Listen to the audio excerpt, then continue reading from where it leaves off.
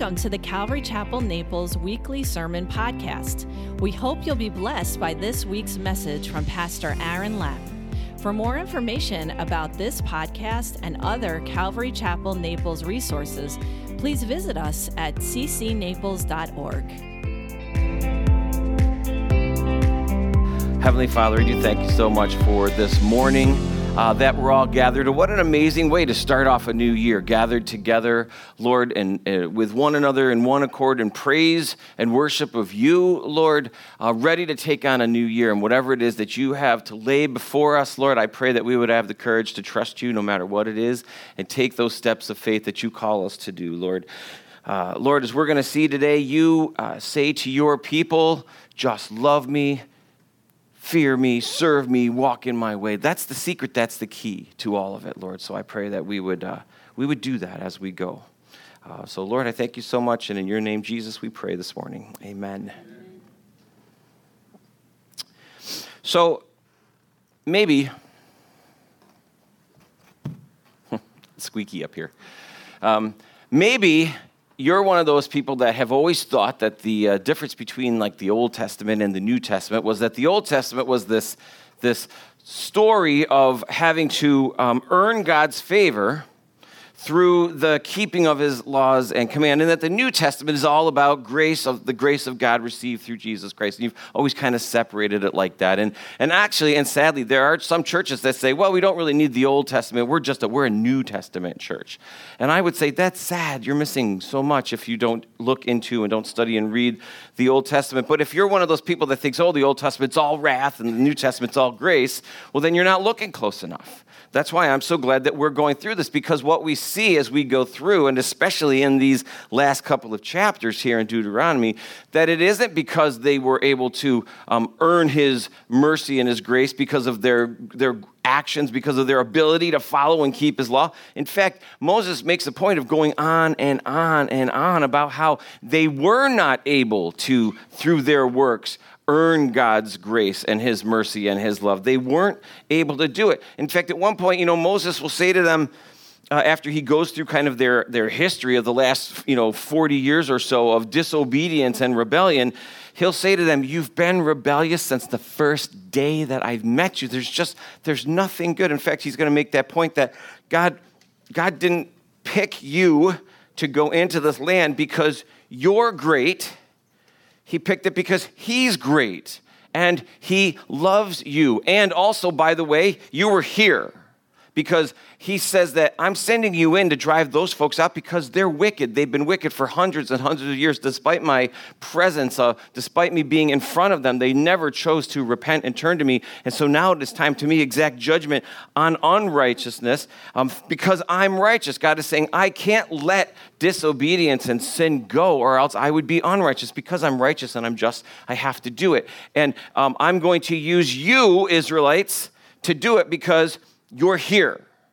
Not because you're amazing or awesome or great, but because you're here. And also because I promised it to your forefathers. I promised that I would. And God says, because I promised, even though he says to Moses, maybe I should just wipe them out. Should I just wipe them out, start over with you, Moses? See, he says, I made a promise to your forefathers, and I keep my promises. It's so important to realize that because that's not the only promise God made. God made lots of promises to them and to us. And boy, there are some times when we are in a tough spot or a really hard time in our life and we're starting to feel alone or scared or we're wondering what is going on and there's chaos around us. And then God says, just look into my word and find my promises because I keep my promises. The Old Testament here we see is filled with God's mercy, filled with God's grace. And it's so important for us to grasp that. See, God says, here's the deal. You need to believe me and love me, right? Not that later on he will say, this is what I require of you. The last part of it, he says, you need to keep my commandments. But why does he say it? Well, we'll see that. It's not so that God will love them more. So God says, I love you. I am the God creator of the universe. He's going to go on and on. Moses is going to go on in this chapter and say, God who created everything, owns everything. That's the God that loves you. And maybe you're sitting there going, I don't know why God loves me. I'm a wretch. Well, guess what? You're right. You're right. You are a wretch. You're a wretch. Paul would say, Paul, the Apostle Paul, the guy that wrote all these, like most of the New Testament, the guy that we would look at and say, that was, man, he was really a man of God. He was out there. Paul himself would say, I battle against my own flesh. The things that I know I'm supposed to do, I don't do. And the things I know that I'm not supposed to do, I still do those things. Oh, wretched man that I am, who will save me from, well, he basically says, this wretched person that I am. And there is one answer to that. It was Jesus. Jesus is the only one. So if you're sitting here and like, man, I'm a wretch and I can't do this, you're right, you can't do it. But God can, and he loves you. He loves you. God loves you. Do you know that verse, John 3:16? If I had a rainbow wig and a cardboard sign, you'd know it right away. For God so loved the world that he gave his only son, that whoever believes on him should not perish, but have everlasting life. Do you know what we do so much? We see the world. We see that word. God so loved the world. Well, like, I totally get that. It's like one of the first verses that I ever memorized as a kid. God so loved the world. But you know what we often forget to see? It says God so loved you. You. We read that verse and say, God so loved me that he gave his only son for me. God says, I want you to follow my commandments because it will be good for you. That's what he'll say. He said it already, and he's going to say it again. Follow these commandments when you go into love because it will be good for you. But what I really want you to do is love me. He'll say, fear me, which, we're going to look at means what? Not be afraid of me, revere me. Because God says, because I deserve it, I'm God. Love me, follow me. These are the things that he says.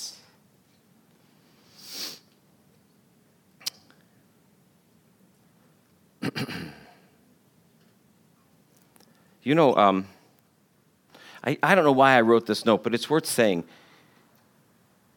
At some point, I feel like the church stopped saying words like born again and saved. Like when you accept Jesus, that gift that God gave us, that in John 3:16, that verse that I said that he gave you his only son because he loved you so much that if you accept his son, then you will live forever. That's the gospel message, and that's your response to it, right? It says that when you do that, you become born again, that you are saved. And it feels like somewhere along the line we just said, you know what? Those words are too like 70s, like Jesus freaky type of thing, born again. I remember actually being in college one day and was kind of talking to this one young woman in class, and she said, well, you're not one of those born agains, are you? And I was like, well, no, but but I was. Well, I knew what it was. I wasn't. So she was right. But it was with disdain that she said it in her voice. You're not one of those born agains. But you know what? I am. In fact, Jesus used that same term. He said to Nicodemus when he came to him at night, he said, you have to be born again. It's not a phrase that the hippies made up in the 70s. Any hippies here? Where's Jan? All right. Welcome back, Jan. It feels like we were like, I know, I'm not going to use that word anymore. But you know what? Jesus used it. He said, you need to be born again. The Bible says that you have to be saved. It's important not to kind of get rid of that word because it's impactful. Saved, it means or it implicates that there's something that you're saved from. Saved from.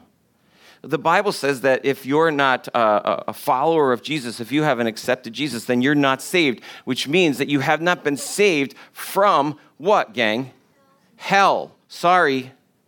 Boy, that's a bummer to start the year off with, isn't it? That's the reality, though.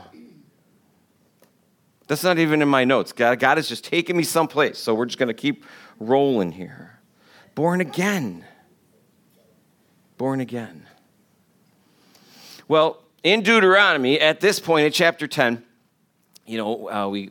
last year when we were in Deuteronomy, we were looking at chapter 9 and seeing, Moses just going over and over again. Now, when you guys go into this new land, just remember, you're not doing it because you're not succeeding because you're amazing. You're not a mighty people. In fact, you're the least of the mighty people. You're not mighty. The mighty people are here, and you're here.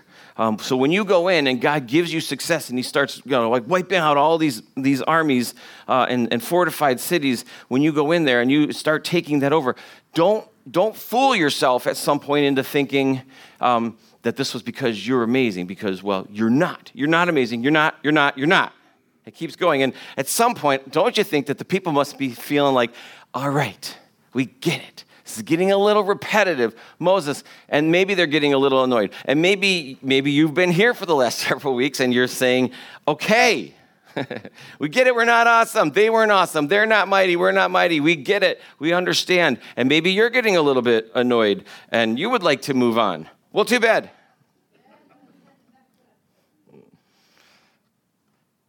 The reason why it's repetitive is because people need to hear things more than one time, over and over and over again. And even though Moses tells them this over, you're going to go into the land and you're going to be a success and you're going to overcome these mighty armies that are bigger than you, and you're going to get all this property that you didn't earn, you didn't plant, you didn't do, and I'm giving all of it to you.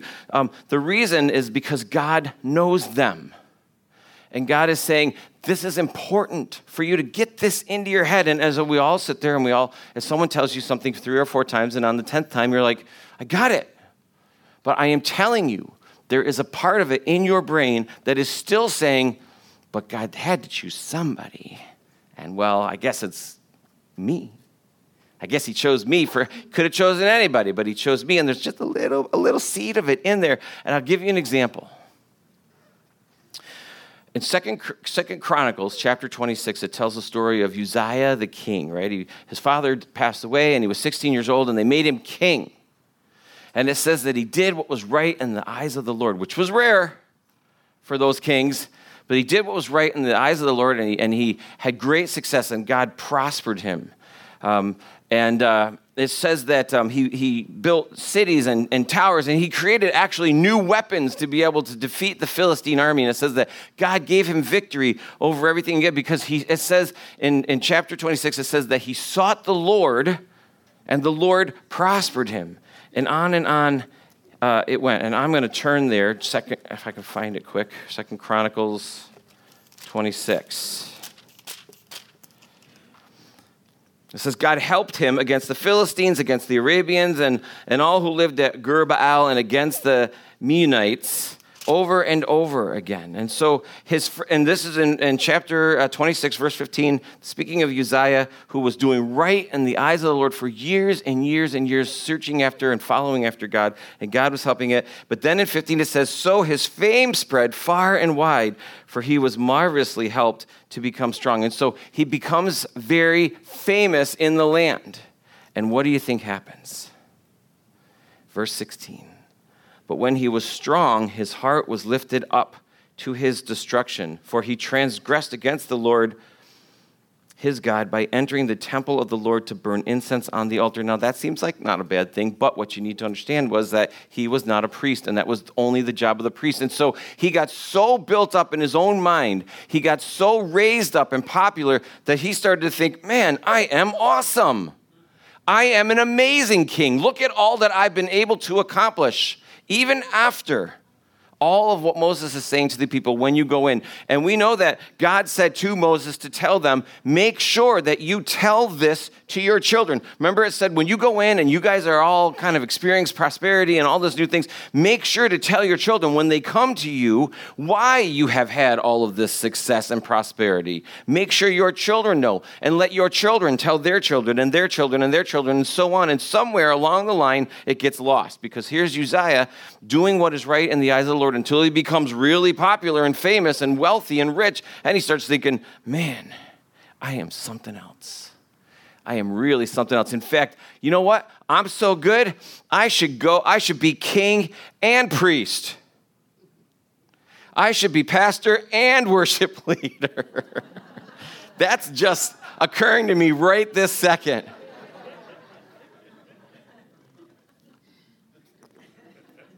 Forgive me, Lord, I did not intend for that to happen. Uzziah wasn't a priest. He wasn't allowed to go into the temple and offer sacrifices. So the high priest comes to him and says, what are you doing in here? You're not allowed to be here. This is not your role. And you know what he does? He picks up this censer of incense and he starts swinging it around thinking, you know what? I can do whatever I want because I'm the most popular king going right now. I'm a big deal. And you know what happens? God strikes him with leprosy. Right at that moment, leprosy comes out on his forehead. Right there. You know, in the Bible, leprosy is this image of sin. You know, it's disease on the inside that eventually manifests itself on the outside. Your skin turns white. The flesh starts to die. Eventually, fingers start to fall off. It's gross. But this is a picture of sin. Sin had grown on the inside and now was manifesting himself as, I'm king and priest. Do you know, and actually in all of the Bible, there is only one king and priest. Do you know who that is? It's Jesus. Jesus was the only one that could be king and high priest. He was the only one that could fill that, but Uzziah stepped in. Even after what was assumed, they would be told, children to children to children, don't forget that your success in your life here, your success is coming through the intervention of God. It is at God's favor, not because you're awesome. Now, they, at some point, become convinced that they deserve everything that they have. You deserve it.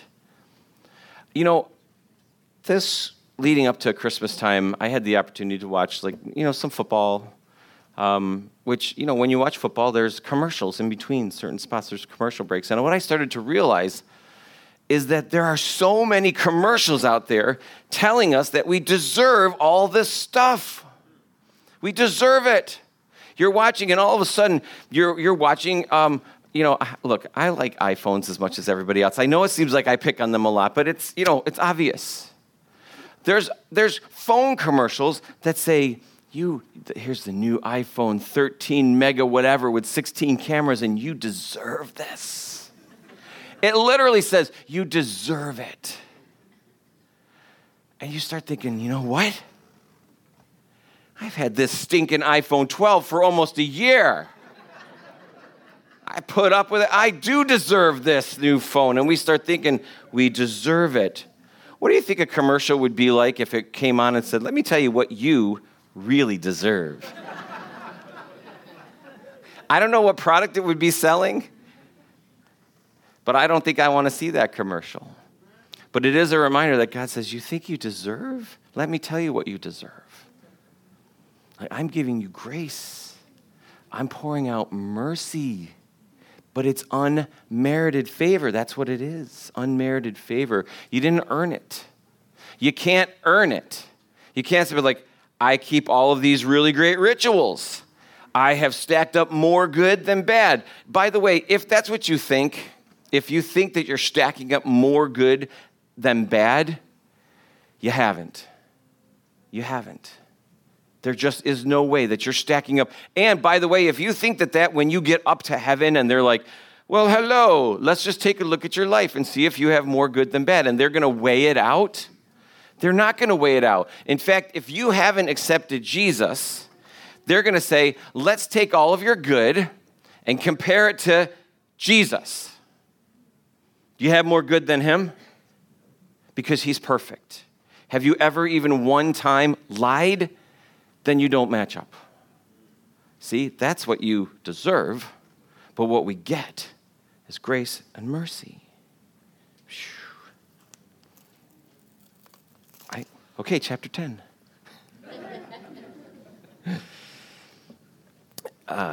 See, the thing is, right at the end of chapter 9, I almost made it to 10. See, the thing is, Moses is kind of going through and he's saying, this is why you're going into the land. It's this reason and this reason. And remember, God wanted to destroy them. And he's literally prostrated himself before God and he's pleading on behalf of the people. And he's like, don't wipe them out. And lastly, he comes to, what will everybody around here think? What will all these pagan nations think? They'll think that you weren't able to do it. And I don't want anyone to think poorly of you. Remember, we talked last time about how his main concern was God's glory.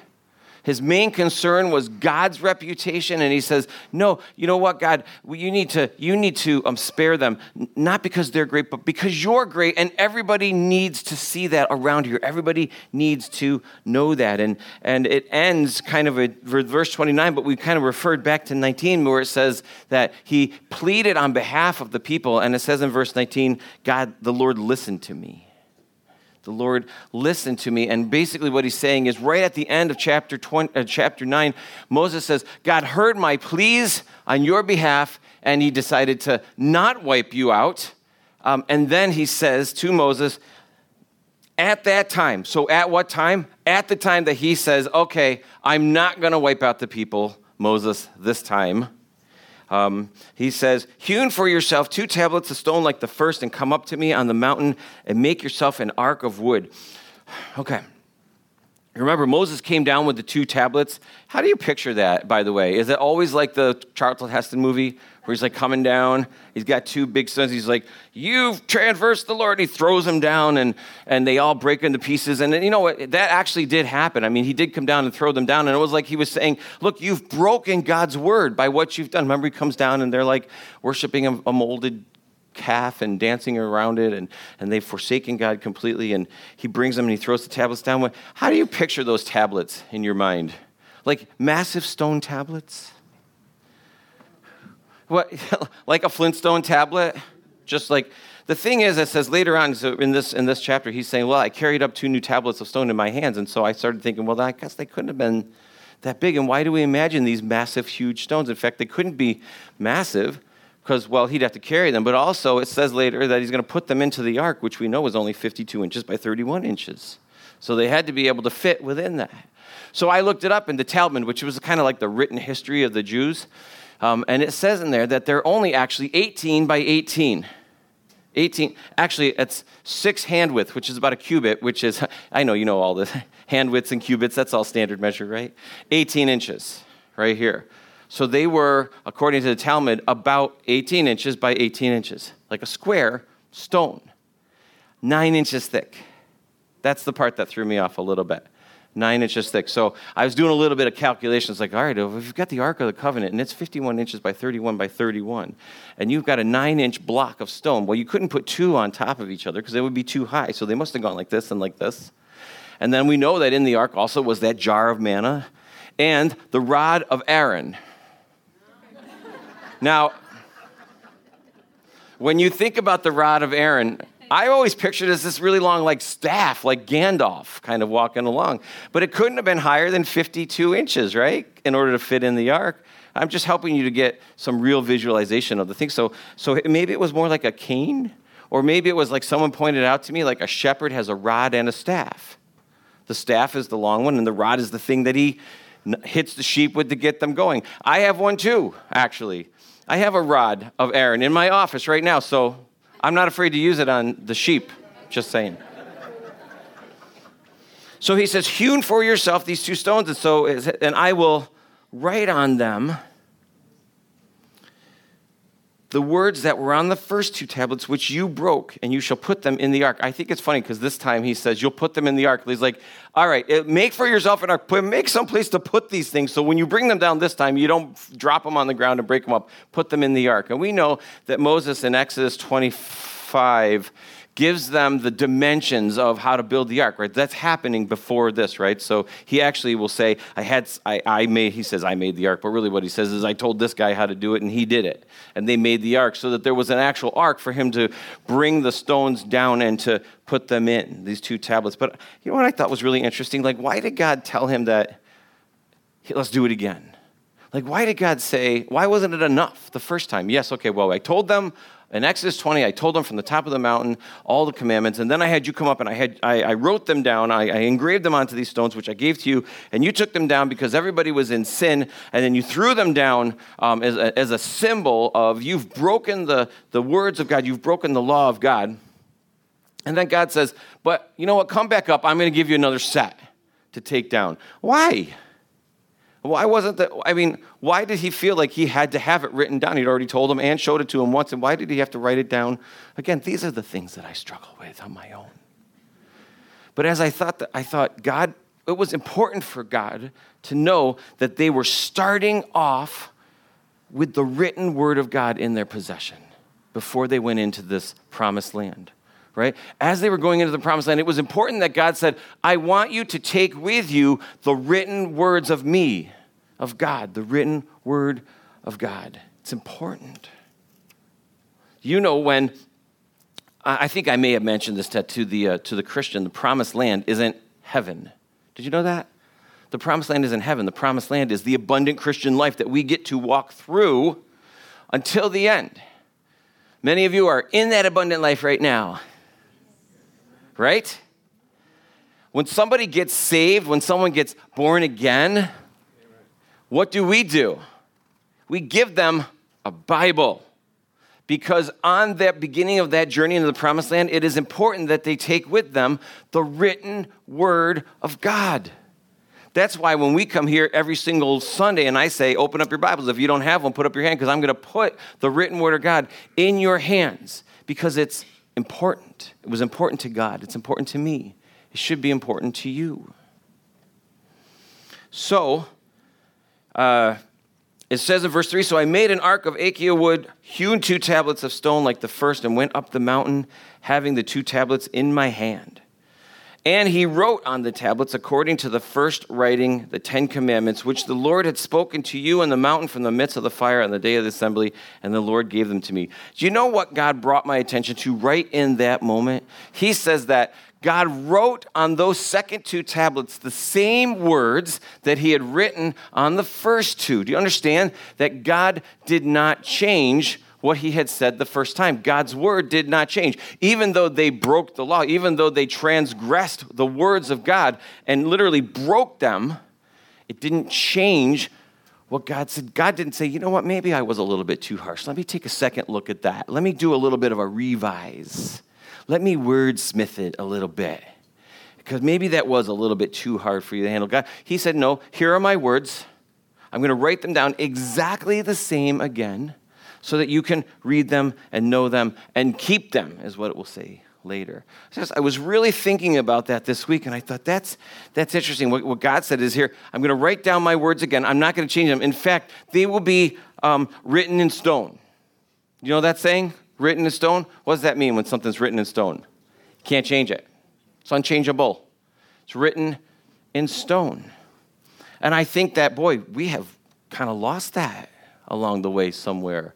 And I see, in the church, or the church world, I see so many changes to the word of God that is supposed to be written in stone. But these ideas of things that are like, well, that's not really culturally relevant anymore. That's a little bit, that might have been fine for then, but nowadays things are different. We really don't have to, you know what? Yes, okay, well, technically we've broken that, but really did it need to be, pieced together so solidly? And God said, but it's my word. I gave it to you and it's written into stone. These are the places within the church that I see that people have taken God's word. Within the church, people have taken God's word and said, this is really not that important anymore. Sexual immorality, homosexuality, gender identification, the roles of men and women within God's church. People within the church have taken those things and been like, they're not really that important, are they? But God says, but I wrote them in stone. I wrote them in stone. And not only that, I had you build a box to put them in so that you would always have them and so that they wouldn't be broken. And you know what the box is? Isn't just a box. It's called the Ark of the Covenant, and the lid, we talked about this. Remember, we talked about the lid of the ark isn't the lid of the box. It's called the mercy seat. That is where the atonement was given. The blood was sprinkled onto the mercy seat on top of the ark with the word of God inside. And the word of God gets tossed aside. And God says, you can break it as often as you will, but it doesn't change it. It doesn't change it. It's written in stone. That's heavy. Heavy. They're stones. It says, then I turned and I came down from the mountain and put the tablets in the ark which I made, and there they are, just as the Lord commanded me. He's talking to people, and he's like, I got these stones from God. He wrote on them. I put them in the box. There they are. You want to see? There they are, right there. You want to see them? There they are. Would that not be the coolest archaeological find right now? Someone just find the Ark of the Covenant. That would be, well, I think it would be amazing. Probably something horrible would happen. Okay, I'm not talking about like Raiders of the Lost Ark. I'm saying like somebody would exploit it in some horrible way or try to, but I think it would be amazing to look in and see these 2 tablets of stone, the words of God that are right there. But I don't think that's ever going to happen. I don't think it's going to happen. I think we're going to get to heaven, and then God's going to say, hey, you want to see the ark? I got it over here. He's going to move some stuff out of the way. And I think that's where we'll see. He's like, look, here's the word of God. You know, you could look in, and I don't, read Hebrew off the top of my head, so I'd be looking at those tablets, and I'd be like, yeah, there's some marks on there, and I don't know what they say. And God would say, oh, you want to know what those say? Turn on over to Exodus 20 in your Bible, because that's also the word of God that you have right in front of you. So when Moses says, there's the word of God, I say, there that is, right there, right in front of you. Every one of you has a copy of it right in your lap. There is the word of God. Take it. Look at it. He's saying, there it is. It's in your presence right now, the very words of God. Right here, right in your presence, the very word of God. So, all right. I know, that's not how I pictured it. I thought it would be more trumpety, but you never know. I don't know. I mean, that's just my interpretation. All right.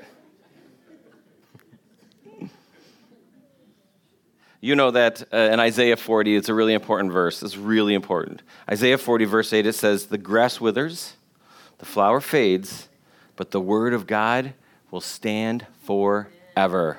Stand forever. Doesn't matter who our world leaders are. It doesn't matter even what we believe. The Bible says, the word itself says that the word of God will stand forever. Forever. So verses 6 through 9 is a parenthetical insert. It's like a fancy way of saying that Moses inserted this little section right here. It doesn't go along necessarily with the narrative, but it does kind of in the way. I'm going to read through this. It says, now the children of Israel journeyed from the wells of Beni Jaakan to, that place, Morzrah, where Aaron died and where he was buried, and Eleazar, his son, ministered as priest in his stead. From there, they journeyed to Gudgodah, and from Gudgodah to Jotbatha, a land of rivers of water. And at that time, the Lord separated the tribe. This is the really important part here. At the time, the Lord separated the tribe of Levi to bear the ark of the covenant of the Lord, to stand before the Lord, to minister to him, and to bless in his name to this day. And so what Moses is saying right here is God decided that it was important to set apart one of the tribes to be the priests of all of the people. He's going to say that they were the Levitical priests. Anybody that was in the tribe of Levi, their role then was to be a priest after Aaron, because that was the tribe that Aaron was from. By the way, what tribe was Moses from? Aha, Levi, that's right, because they were brothers, right? So if Aaron was a Levite, then so was Moses, right? So he says that it is important to establish this Levitical priesthood because at this time, they needed a mediator between them and God. Someone who was going to provide a way of atonement for them, an atonement for their sins, someone who was going to pray for them and to bless them. If they tried to do it on their own, if they refused the Levitical priest mediator, then they would perish. Right? We see that even in the story that I just told you of Uzziah. He wasn't a priest, but he went in and was like, I could do it on my own. And God said, no, you can't. And so God here, he sets out before them, he kind of inserts this little thing and says, after the family of the descendants of Aaron, what I did was when he died, I created the kind of the priesthood. And their role would be just to minister to you, to act as the mediator between you and God, but also they were going to be the ones that were going to carry around the ark and the tabernacle while we were in the wilderness. But it's important, he says, they needed this mediator, someone who was going to help atone for their sins, someone who was going to bless them, someone who was going to minister to them and perform all these priestly duties. They needed it. They needed it. But see, as I was reading that, I thought, wow. So when you read things in the Old Testament, that there are some things that are immediately important to them, and then there are some things that are bigger picture things that are for things that came after that, right? And a lot of the things that we see in the Old Testament, they're called the shadow of the substance being Jesus. Almost always the substance is Jesus. So things in the Old Testament that are the shadow of the substance, like the royal priesthood, the high priest, the royal high priest, which we know and we just said was Jesus. Things are a shadow of the substance, Jesus being the substance. And so we see here that this was part in preparation for the arrival of Jesus, the great high priest who was to come. We know that actually is true because here's some verses for you. In Hebrews chapter 4, it says that Jesus is our great high priest. In 1 Timothy 2, it says that he is the one mediator between God and man. In 1 John 2, it says that he is the atonement. By the way, not offers atonement, but he is the atonement for our sin.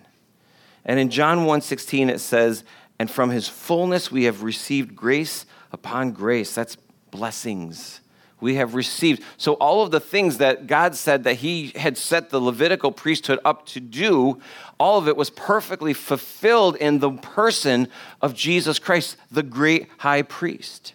Without the Levitical priest, they could not go into the presence of God. They could not have atonement for their sin. Without Jesus, none of that is possible. And many people think, well, I could do it without Jesus.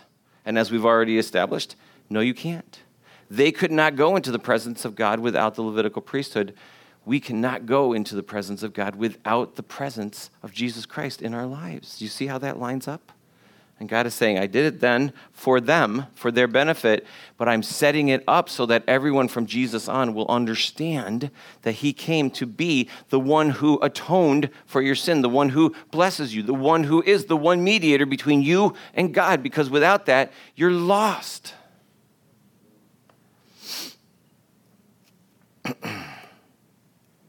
It's also interesting to me that he says, did I read that part? Therefore, there is no portion, no inheritance with his brethren, the Lord in his inheritance, just as, let me read that again. Therefore, Levi has no portion nor inheritance with his brethren. The Lord is his inheritance, just as the Lord God promised him. And so what they're saying, and what you need to understand, is that all the other tribes were given earthly inheritance, land that they were going to be given, except for the tribe of Levi. There was no earthly inheritance given to them. Do you know that the Bible says in 1 Peter that we believers are a royal priesthood? We are now a royal priesthood. Go ahead and read that to yourself in 1 Peter, not right now, but later. 1 Peter chapter 2, read through that. He says that we are now the royal priesthood. And you know that makes sense to me because as a Christian, do we have any inheritance, earthly inheritance? No, we don't. We have no earthly inheritance. In fact, our inheritance is heaven. We are co-inheritors with Jesus, in fact, it says. So we are like these. So we're kind of included in this example. It's like we don't have an earthly inheritance. We have a heavenly inheritance. So what's our role, right? If Jesus' role is to be the mediator, to be the atonement for sin, to be the one that blesses, what's our role then? If we're a royal priesthood, what's our role in that? Well, in 1 Peter chapter 2, verse 9, it tells us that you may declare the praises of him who called you out of darkness into his wonderful light. So as the royal priesthood of God, what is our role? We are to declare Jesus to the world. That really lines up well with last week's message. If you were here, that's what we're supposed to be doing. From that day, the day after Christmas, all the way until Christmas Day the next year. We are to declare the light of the one who called us out of darkness. As the royal priesthood, that's our role. We're not supposed to be wrapped up in any earthly inheritance. We don't have an earthly inheritance. We are, as he's going to say here, strangers, pilgrims, foreigners, all of these words that say that we actually don't belong here anymore. Our citizenship is in heaven. We no longer have citizenship here. We've given all that up for the greater thing of heaven, so that we don't have to be worried about if I have this or do I get that or what do I own or what am I going to own or what am I going to lose and what if the stock market plummets, right? Because God says, but you have a heavenly inheritance that's not affected by the stock market or the world economy or who's running your 401k. I guess you think about it this way, if we have eternal life and you're a Christian, then you have the best retirement plan there is. Housing. Gosh, didn't someone just say, didn't Jeanette just say that in our Father's house are many mansions? Boom. Housing. Affordable. Right? Because it's part of the retirement plan. Health, no crying, no depression. It's all gone. It's all gone. That's amazing. Verse 10 says, at this first time I stayed in the mountain for 40 days and 40 nights. So Moses reminds them right now, I was up there for 40 days and 40 nights, no food, no water. I came down because you were wretched. I went back up because God said, bring me 2 new stones, and I'm going to rewrite my words, the same words. And he says, I was up there for another 40 days and 40 nights. Do you know that that's impossible? That's impossible to go 40 days and 40 nights without water. You might be able to do it without food. Some of us probably should. But you can't go without water. So when I read that, do I think, well, that must mean something different? Or, there we go. Bible's false.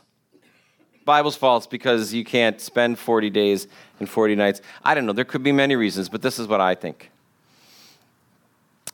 I think God sustained Moses in a way that only God can do.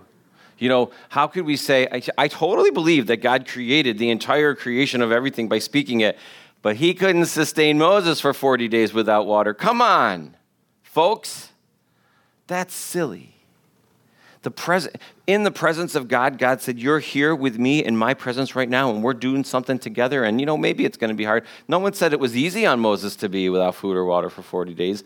But you know what? I believe that God sustained Moses in a miraculous way that only God can do. Have you ever felt that way? Have you ever had a time when you're just like, man, I am worn out. I'm done. I can't help anybody else. I don't want to talk to anybody else. If I look at my phone and I see their name, I'm going to be like, I'm going to pretend I didn't see that because I need a rest and I just can't. And lately for me, it has felt that way. It has felt a little bit overwhelming, dry and empty. And then I bump into a brother in the supermarket. And we're talking a little bit. And I'm like, hey man, can I pray for you right now in the produce section of Publix? And he says, yeah. And so we get together and we start praying. And in that moment, because part of me was thinking, the flesh in me is thinking like, man, there's people here and let's go off to a secret spot. But then God reminded me, didn't you just tell everybody that they all think you're nuts anyway? And just go on out there and do what God is calling you to do. So I was like, you know what? I'm going to just practice what I preach. Literally, I'm going to practice what I preach. And so I grabbed this brother and we went right there. And we just started praying. And I might have been loud. I don't know. I tend to get loud when I'm excited. We were praying. And then we finished. And I was like, amen. And I stood up. And there was a lady standing right next to us. And she just goes, amen. And off she goes. And I tell you what, I was just like, woo! I was energized telling you the story right now. But I was like, yeah, and I was just like, and then, just the rest of the day, and, Angie, I work with her, and we were like, I told you a story. I was excited, wasn't I? I was. And I was like, I was energized. I went from being like worn out and dry to being obedient to God, and he was like, sustainment. And I was like, whoosh, and I don't even know if that's a word, but that's what it felt like right there. And that's where Moses is in that place being sustained by God. And how many of you right now can say that you've been in a place that was dry and worn down, and then you just did it anyway because God said, go and talk to that person, go and pray to this person, open up my word, pray, listen to a worship song, and you did it anyway, and you were just like, wow, sustained. Wow. And he will do that because he is a living God who cares about us. And if I haven't mentioned it, he loves you. He loves you. And that's where Moses is. And that's where God spoke to me in verse 10, just 10. And then the Lord said to me, arise, begin your journey before the people that you may go and possess the land in which I swore to the fathers to give them. And now Israel, he's talking to them right now. What does the Lord require of you? Now this starts to feel heavy a little bit, right? Where it's like, what does the Lord require of you? But actually, the word right there, he says, this is what the Lord asks of you. This is in Hebrew. This is what the Lord asks of you, only this. That's how it's phrased in Hebrew.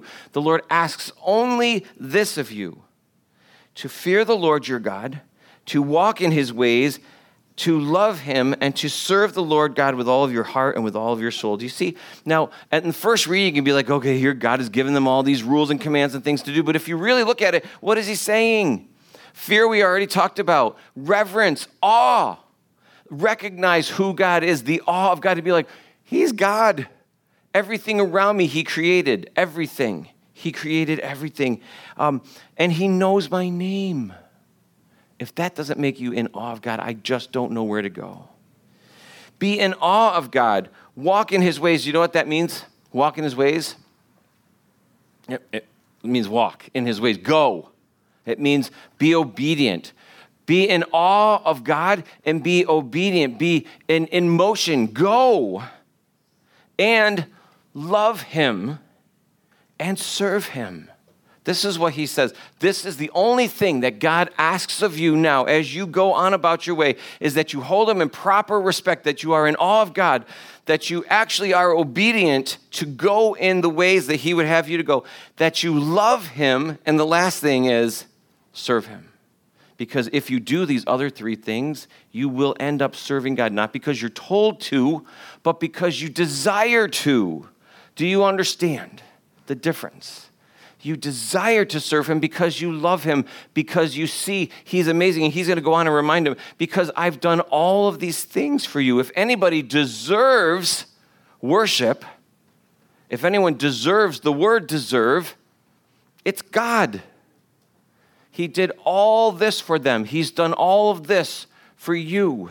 And he asks you only that you would remember who he is, believe who he is, walk in his ways, love him, and you will serve him. And then in verse 13, he says, and keep the commandments and his statutes, which I command you. And like, oh, there we go. He had to throw in make sure you follow the commandments or else you're bad. No, he says, do it so that it will be good for you. It'll be good for you. If you do these things, if I want you to love me with everything that you've got, that's what God says. That's for me, God says. For me, I want you to love me. For you, do these things because it will be well for you. You'll get along with each other better. You won't get sick. You won't break the law. You won't do all these other. Those things are for you, so it will be well for you. But you love me. That's for me, God says. That's what he asks only of them.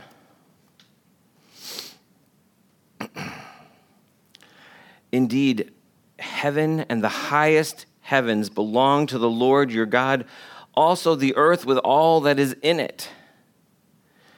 It seems almost like a strange verse for Moses to put in there, but really what he's saying is, you just came from a land of pagan gods. You are going into a land of pagan gods. They're everywhere. Your God, the God that loves you, that called you out, is the greatest God, God over any other God. In fact, what he kind of says is that the very trees that they cut down to carve those idols out of that they bowed down to worship, God made those. He's the God of those as well. And it's this reminder of this God that you serve, that loves you, that you're walking in his ways. He is the God of all things. Don't forget. Boy, why is it so easy to forget that? Why do we do that? Why do we all sit in here and be like, I get that. I totally get that. And then we go home and we forget that we didn't take something out of the freezer for lunch, and we're like, and now we're wrapped up in life. And we've forgotten. It's so easy to do that. The Lord delighted only in your fathers to love them, and he chose their descendants after them, you above all people.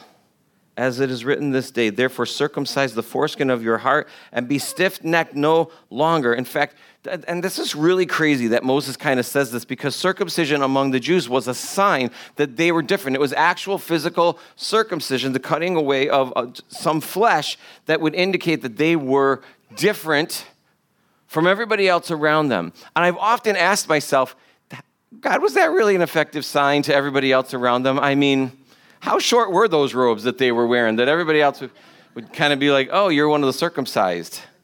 I mentioned that. I think I mentioned it to Jeff one time, and he said, no, it was not a sign for everybody else. It was a sign and a reminder to them. They would see themselves every day, and every day they would be reminded, oh, that's right. I'm supposed to be different. I'm set apart by God, right? But what had happened was, even this early on, it had become a thing that they were clinging to, the act of circumcision, and the inside change that it was supposed to represent meant nothing. And Moses says to them, don't worry about the circumcision of the flesh. Circumcise the flesh of your heart. Circumcise your heart. Let there be a change inside that is then reflected outside. A person can't see my heart, but I know my heart. But let it be then reflected to those around me, what's on the inside. He says, when you go in, there's going to be all kinds of different people in there. Circumcise your heart. And then once again, he says, don't be stiff-necked. Stiff-necked, even in this situation, meant that they were unable to look to the left or the right to see what God had done for them. He's going to go on and talk about that. They were unable to look to the left or the right to see what God was doing or had done or was going to do. They were stiff-necked. And he said, you know what? Circumcise your heart so that you can stop being stiff-necked, so that you can look to the left or to the right. Now, sometimes we talk about not getting caught up with looking to the left or the right. Different images here, right? When I say that, the other one, the bad one, that's like, don't get wrapped up in the circumstances of your life so much so that you lose sight of God. But what God also is saying is don't get so focused on what's right in front of you that you miss that I'm actually operating all around you. The Bible says that God goes before you, he's behind you, he's all around you. All around you. So we ever start to say, I really don't know where God is. Look around. Go to the beach. Look at your kids. Look at yourself in the mirror. God created you. He created you. For the Lord your God is God of gods and Lord of lords, the great God, mighty and awesome, who shows no partiality nor takes a bribe. He administers justice for the fatherless and the widows and loves the stranger, giving him food and clothing. Therefore love the stranger, for you were strangers in the land of Egypt. You shall fear the Lord your God, you shall serve him, and to him you shall hold fast and take the oath of his name. You know what? I love when the Bible says hold fast. Here's the image of hold fast, okay? This is what it means, that you grab on with both hands. That's hold fast right there. Grab onto God with both hands. That means that you plant yourself into the Word. That means that when you get scared, you grab onto God. This is what we do, though. Well, I know I got to hold on to God, but I want this too, and we grab over here. Now, we're no longer holding fast. We're holding on tight, but we're holding on tight to two things. And what happens is this one starts to pull a little bit. This is something in the world. This is my job or a relationship or some problem or, the muffler falling off of my car. And that's the thing that is consuming me and it's pulling. And I'm like, I need to resolve this. I need to resolve this. And what do? Yeah. And we hold fast to this.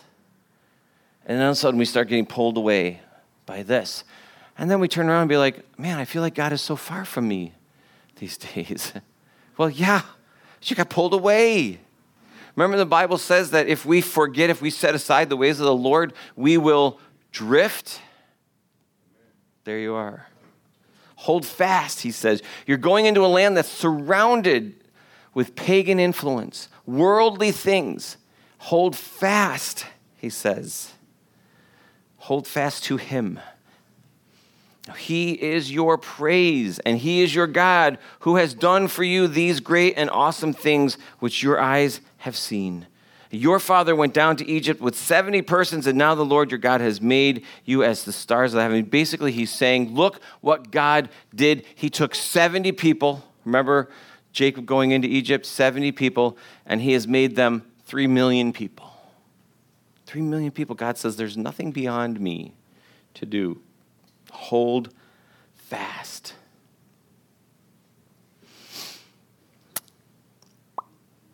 Let's pray.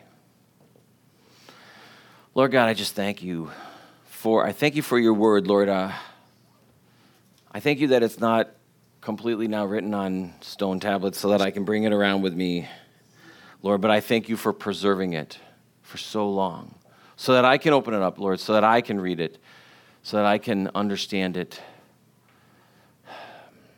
Lord, I thank you for Jesus. I thank you that you love me. Lord, forgive me for being disobedient just so much. Lord, I pray that you would help me to revere you, Lord, to walk in your ways, to love you, Lord, and to serve you every moment. Lord, help me to remember that I don't have earthly inheritance, but I do have heavenly inheritance, Lord. Thank you for that.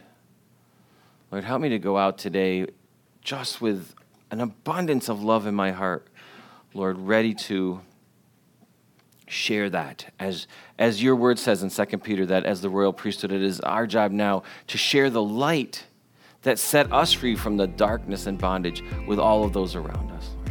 I thank you, Jesus. Lord, in your name, we